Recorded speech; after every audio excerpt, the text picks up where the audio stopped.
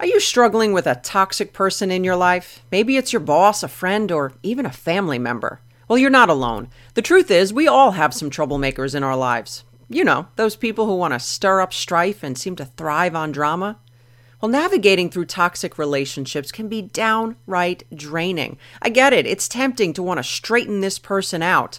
And while we can't stop toxic people, we can stop their toxicity from getting in you.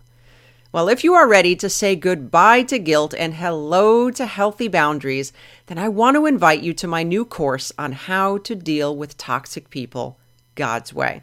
In this course, you will learn the 5 types of toxic people, the difference between broken and toxic behavior, the 4 types of boundaries and which are best for you, how to overcome the fear of confrontation, and most of all, you will learn the practical tools on how to interact with these people so that you can grow in strength and get rid of the guilt.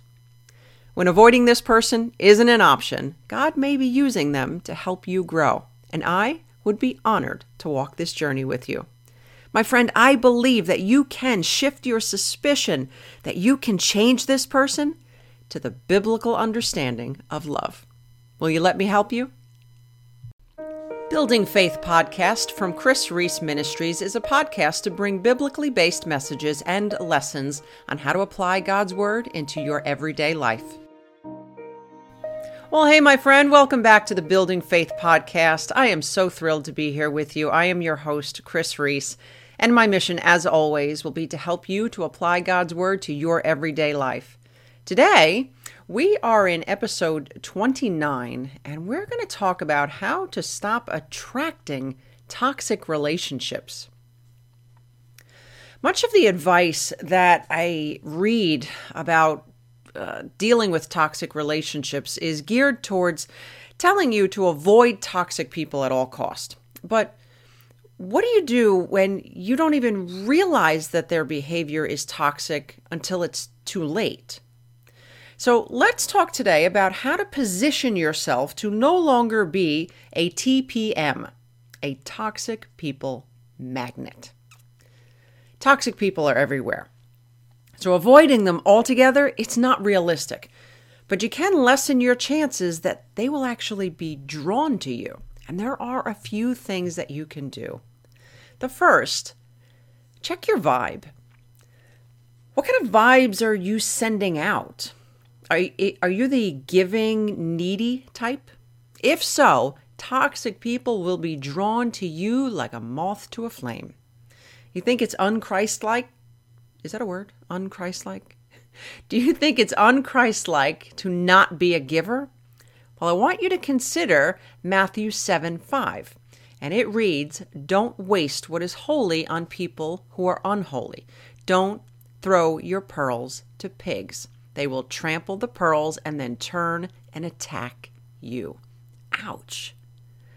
Now, please don't hear what I'm not saying. I'm not calling people pigs, but I am suggesting that you don't just throw out all of your goodness and everything that you have to offer with people that have not shown you their fruit. Jesus said, "You will know them by their fruit." So if you're the type that is so giving and so needy that you give to people right away before they've even proven whether or not they're worthy, then you might be a TPM, a toxic people magnet. It really makes a difference, the type of vibe that you're sending out. I remember when I first met my husband many years ago, he says to me, "Do you have men hitting on you all the time?" And I said, "No." He says, "Well, I find that very hard to believe." And I kind of took that as a compliment. But I said, "No, actually, I don't. Here's why. I don't send out that vibe. I'm not open to be hit on." So the same thing applies to toxic people. Are you the type that is so needy and so giving that you're not guarding yourself? So the second thing that you can do is check your motives. Are you the type that gives to get? I know that might hurt to hear, but many of us do it. We think that we are selfless givers, but in actuality, we're giving to get. Are you that type? Well, toxic people love that.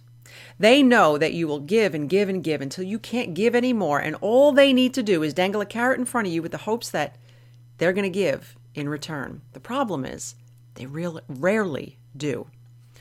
And you now get left feeling used, abused, and devastated when all of that could have been avoided had you checked your heart and recognized what you were truly looking for and set out to get that need met in a healthy and godly way.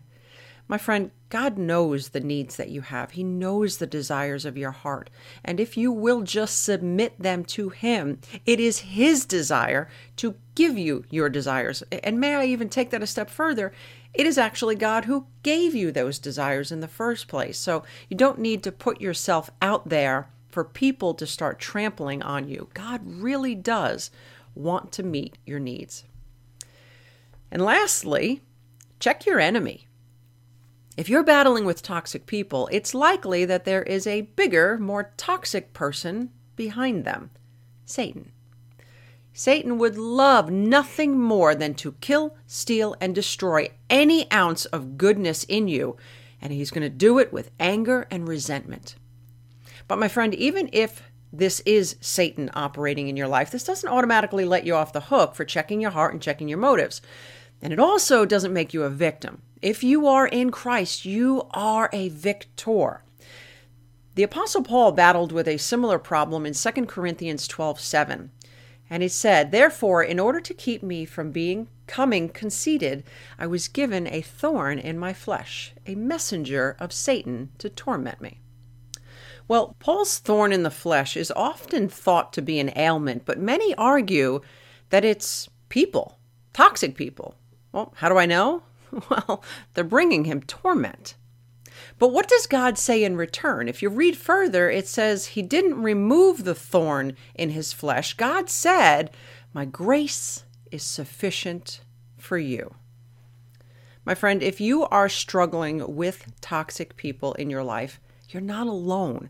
God knows what you're dealing with, and He can give you the grace that you need to endure. And the last thing that I would challenge you is check your EQ, otherwise known as your emotional intelligence. If you've never learned how to properly deal with the uncomfortable feelings and manage the emotions that come along with dealing with difficult people, difficult situations, it may be time you learned. It's never too late. And it's amazing that once you learn how to cope with your emotions and deal with toxic people, it's as if they magically disappear. Well, do they actually go away? No. Remember, they're everywhere.